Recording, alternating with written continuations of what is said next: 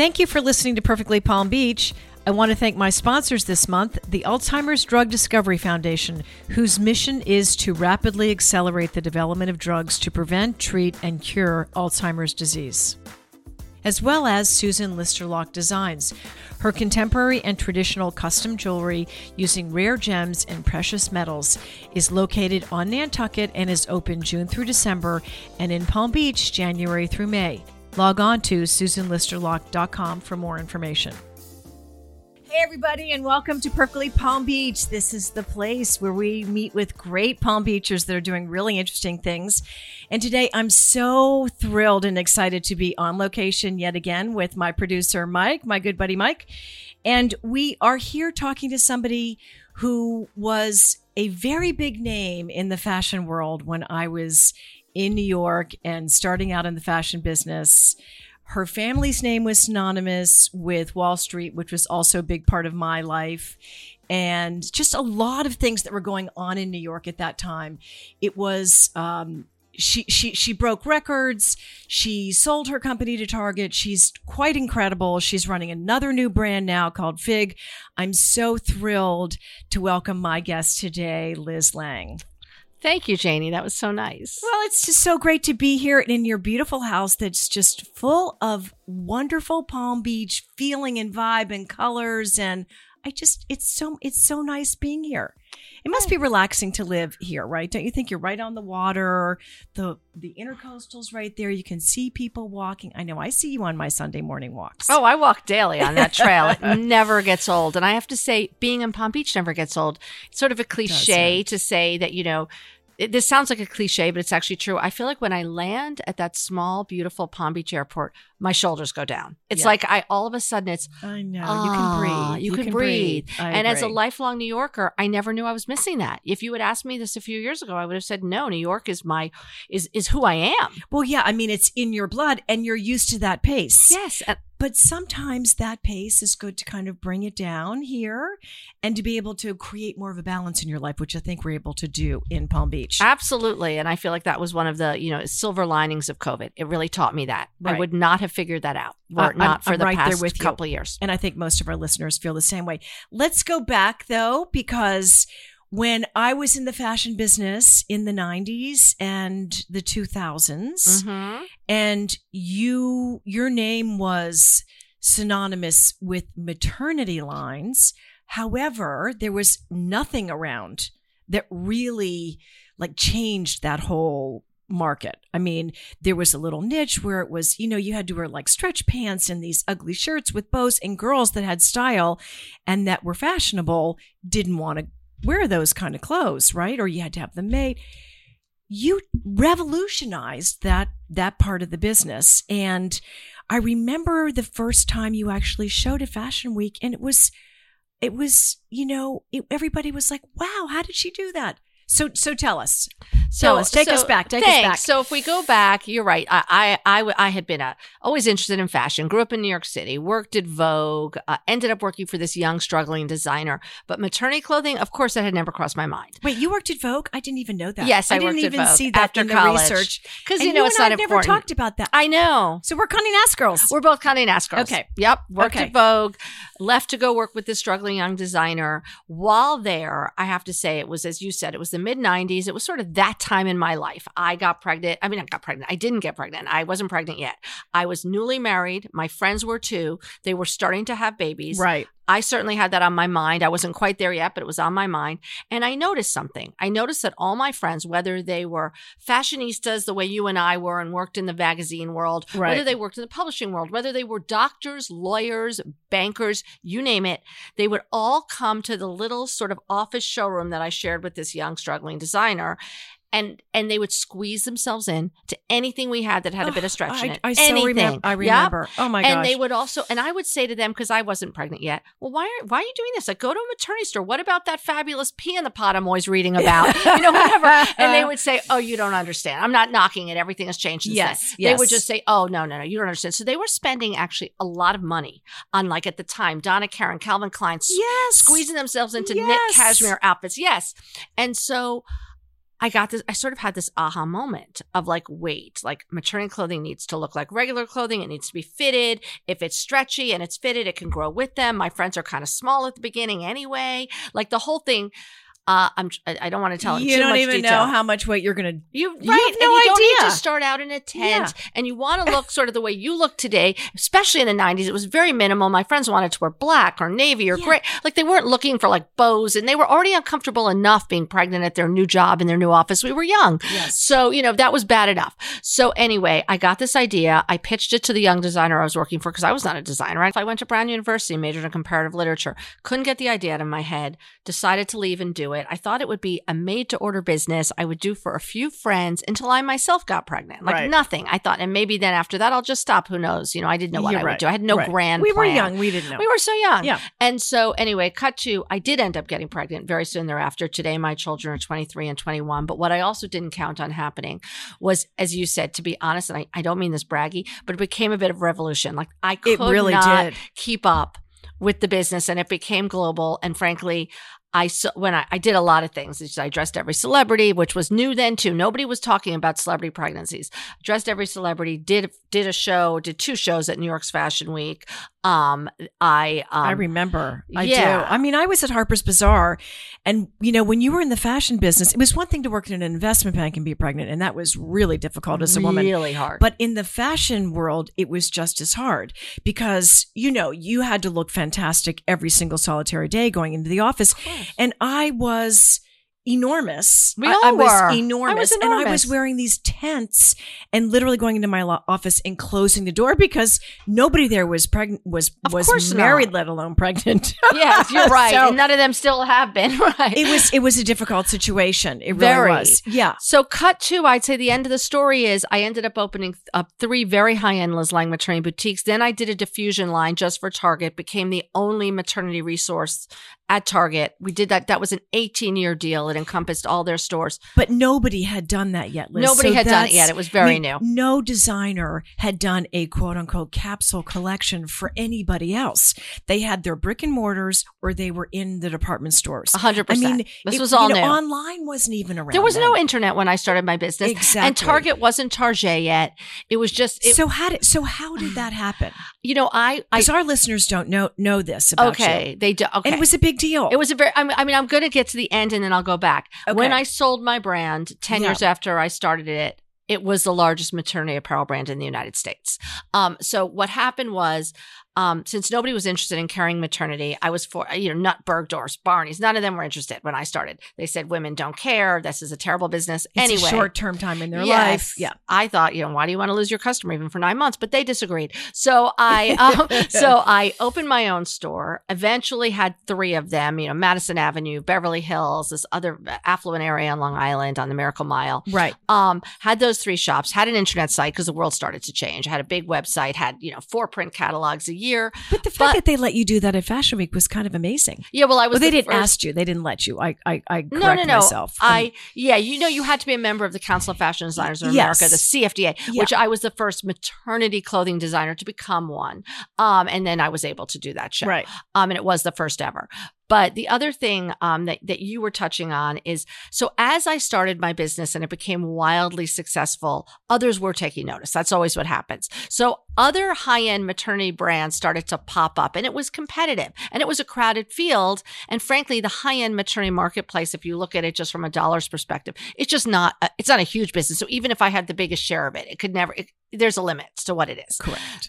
So I knew I needed, in order to really be competitive, I needed also a lower price line so that I could really reach many, many more people. I looked around. I liked what Target was doing. Mm-hmm. They had not yet brought in Cynthia Rowley, Isaac Mizrahi, any of the people you've seen since then. I'm going way back, but just to be clear, they had not. Those people actually came in with me, but none of us knew that we were all coming in together. So what I did was you opened the door. I opened the door. Yeah. I just sort of decided I think Target could be the right place. I see they've done something with Massimo. I've seen they've done something with the architect Michael Graves. Maybe we could do something. Right. I flew down to see them. I didn't realize, again, being young and naive is actually sometimes great. I didn't realize what I miss it. Yeah, me too. I was just very plucky and confident. Yeah. I didn't realize how, big it would be. We ended up signing this unprecedented deal. They've never done it since, and I don't think they had done it before. It was 18 years long.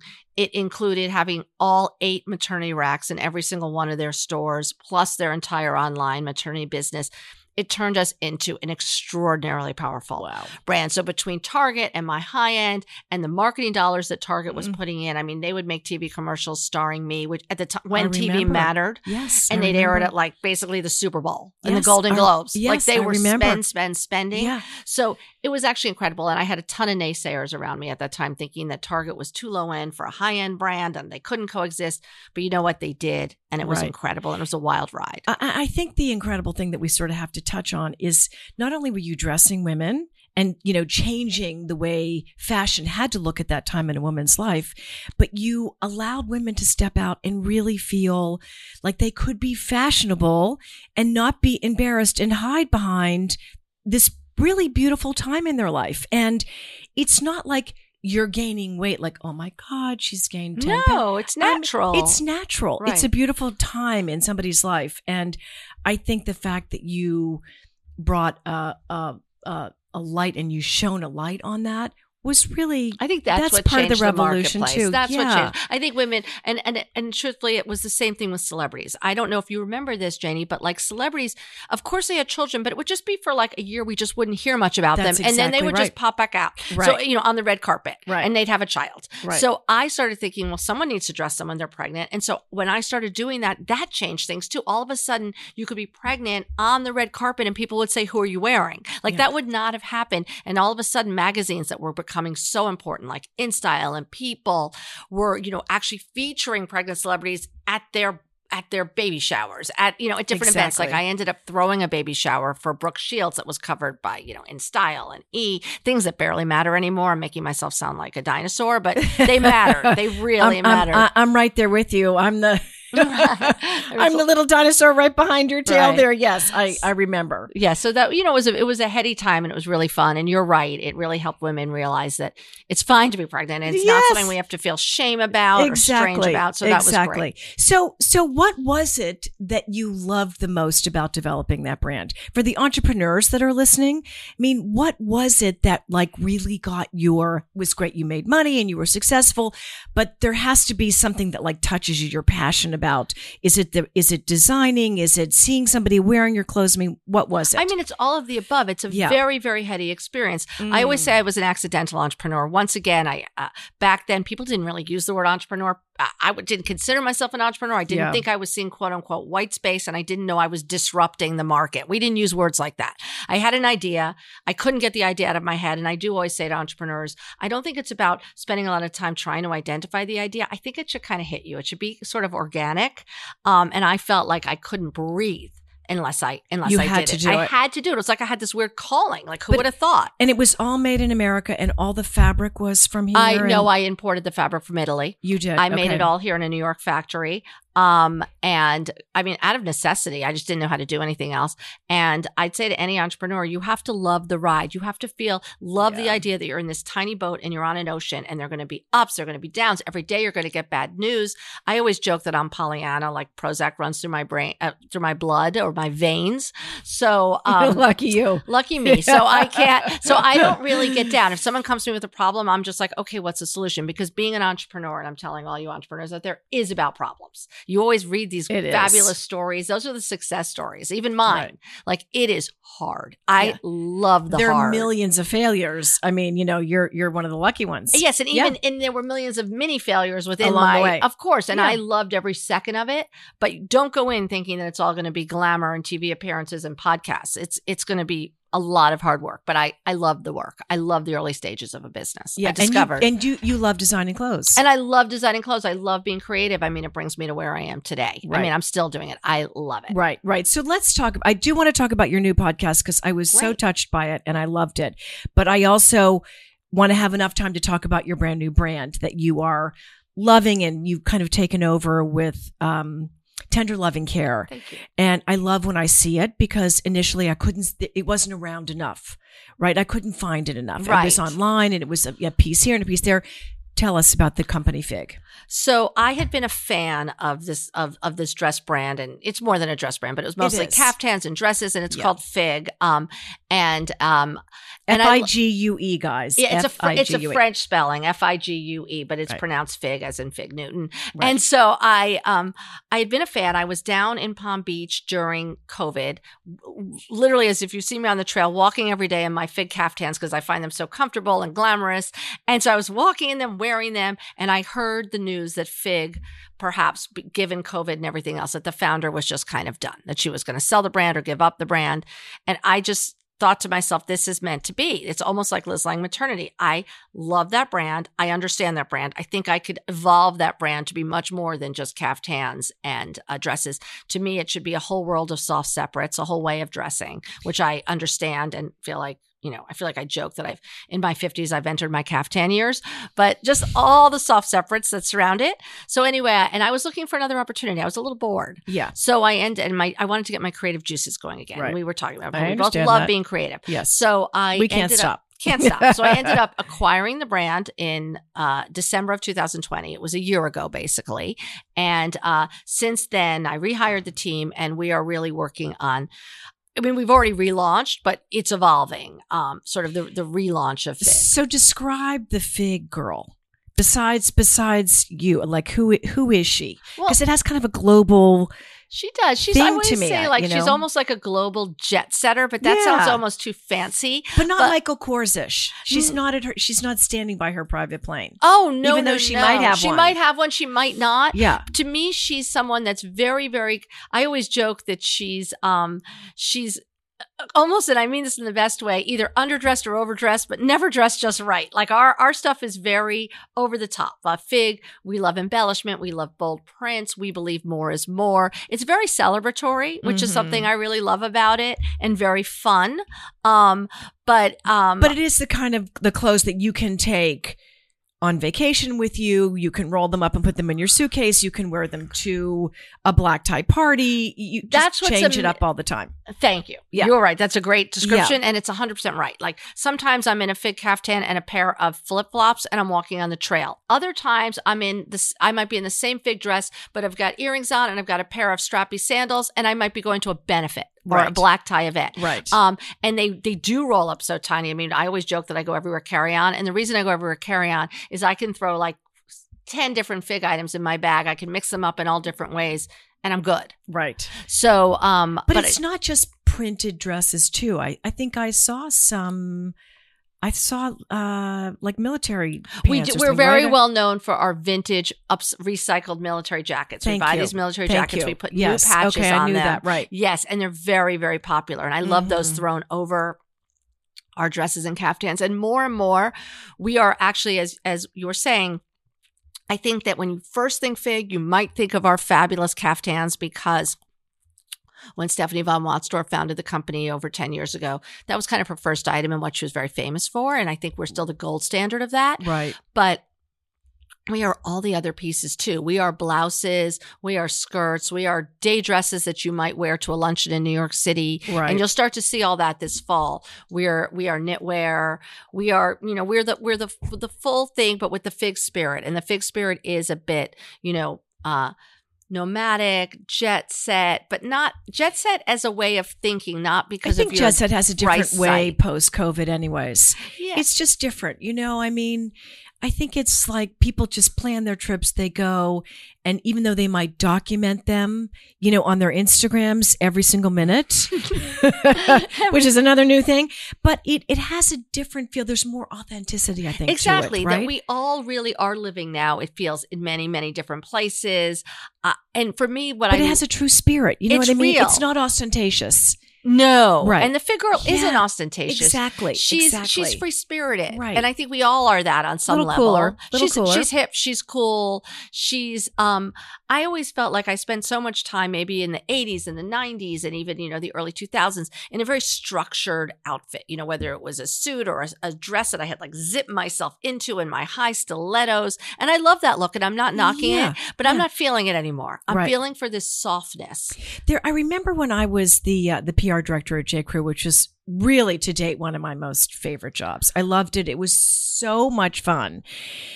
I think they were sort of the first brand to have in their own stores where you would separate blouses and pants, and it wasn't all held together. It wasn't shown together in the store. So the pants are over here and the shirts are over here and the dresses are over there.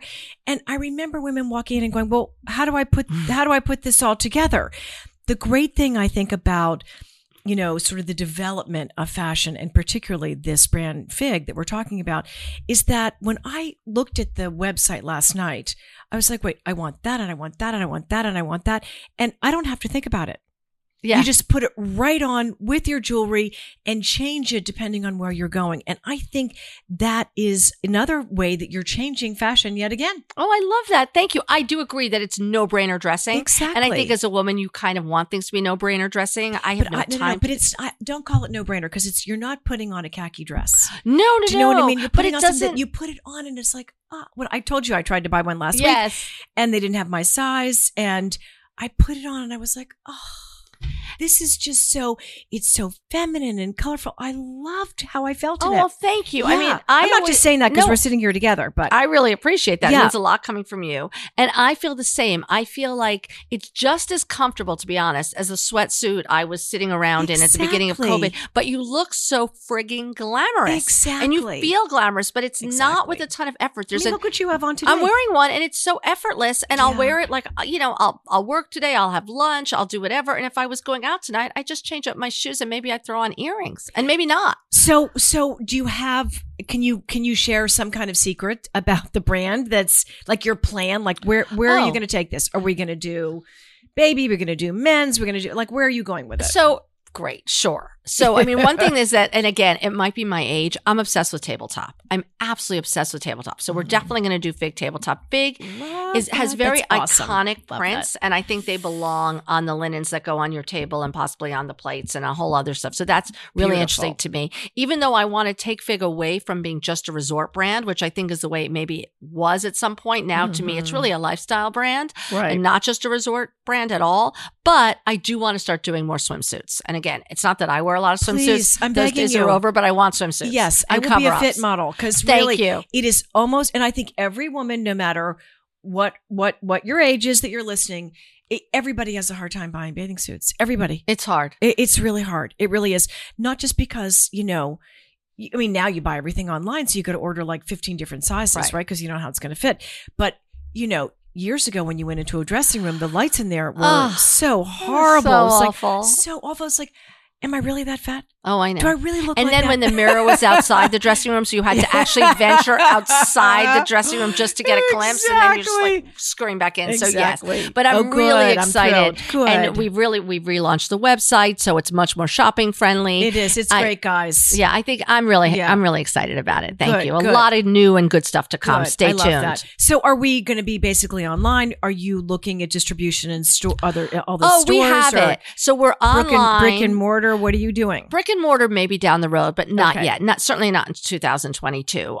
Right now, of course, we're on our fig.com. That's like a shameless plug, but we are. But then, we're almost everywhere. We're here in Palm Beach. We're at Hive. We're at all the Neiman Marcus's. We're at Shopbop. I mean, we've got a ton of wholesale partners that carry Fig. Right. And I'm sure one day we'll do our own Fig experience stores. Good. But we're not quite there yet. Good. Okay. And tabletop will be all under It'll one also roof. be under Everything will be there. Yeah, we'll be online. You'll see it. Hey, and baby wouldn't be bad. I just named a few things off the top of my head. There's a by lot the time you get there, I'll have my grandchildren. You might have a grandbaby. You don't know. Exactly. They come quickly. I know. Really I can't wait. Okay. So the other thing I really want to get in and I want to share with all of our listeners is your new podcast, which I've listened to over the past couple of weeks. And as I told you when I saw you when I walked in, it really touched a nerve. I loved it. I cried. I think so many of us have gone through so many different personal experiences over the past couple of years. And I think when you get to our age and, you've lost, a mother or a father or an aunt and uncle, it changes you and it changes your perspective on the world. Tell us a little bit about how that podcast came about, why you did it. You're enormously honest and authentic in it. I was really touched by that. Thank you. I really was. It's called The Just Enough Family. So I had always toyed with the idea of doing a memoir. I knew I had an interesting story. I mean, as you said, I think everyone has an interesting story, but I knew I kind of had a wild story about my family.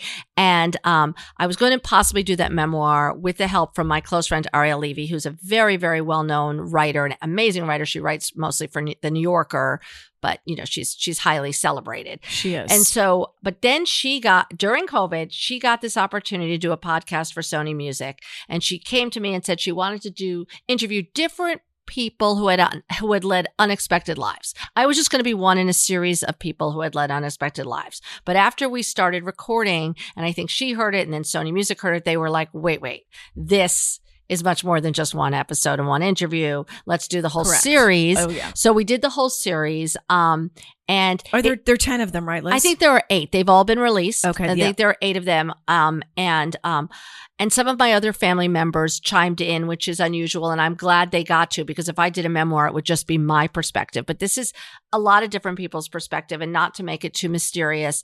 The subject matter is, even though my name is Liz Lang, because my ex-husband's last name was Lang. So I came by it naturally. My name is Liz Lang.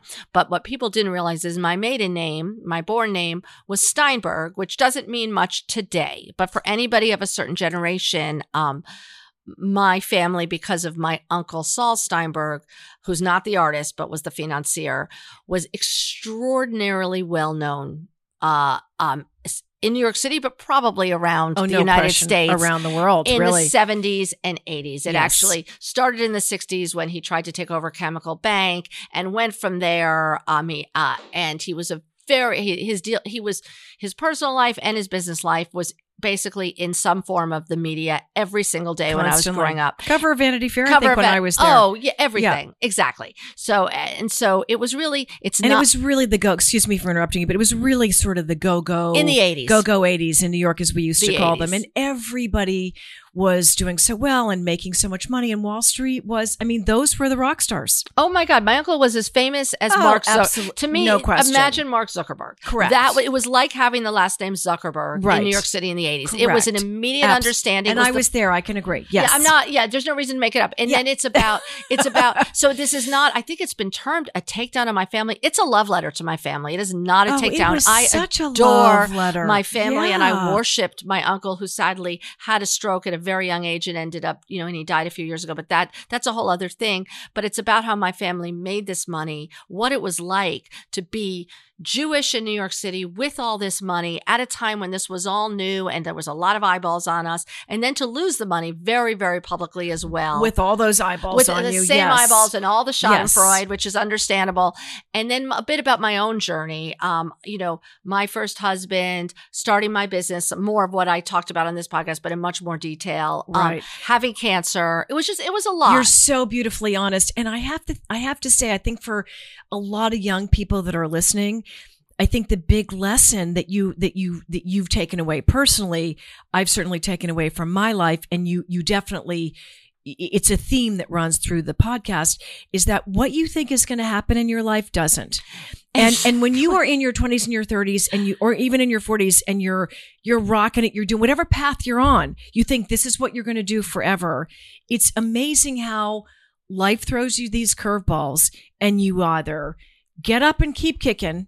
What are you going to do? Exactly. People call it brave. It's not brave. It's necessity. Everybody's sort of the same. I know, but Liz, losing all of that money and making money back yourself is almost impossible. I mean, really, how did you do that? I was very lucky, obviously. It was very gratifying. I was fortunate that even when my family had their money, I had started Liz Lang Maternity. I had started that.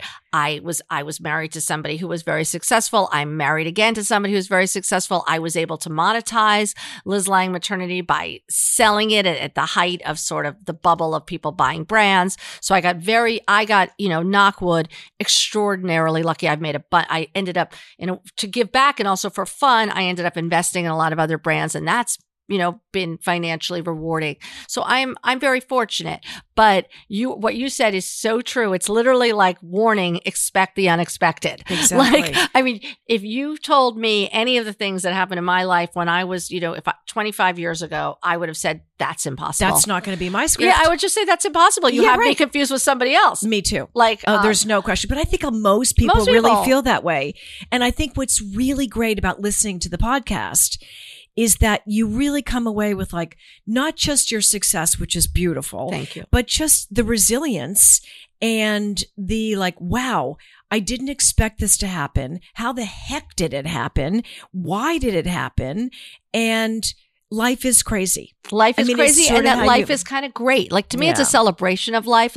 It's not a sad podcast. I'm not, poor me. I get that I'm very lucky, but even with the bad stuff, that's not lucky because, there's all, we're whatever, some stuff's lucky, some stuff's not lucky. It's still you know what? This is life. Celebrate it. I'm very lucky. A lot of great things have happened.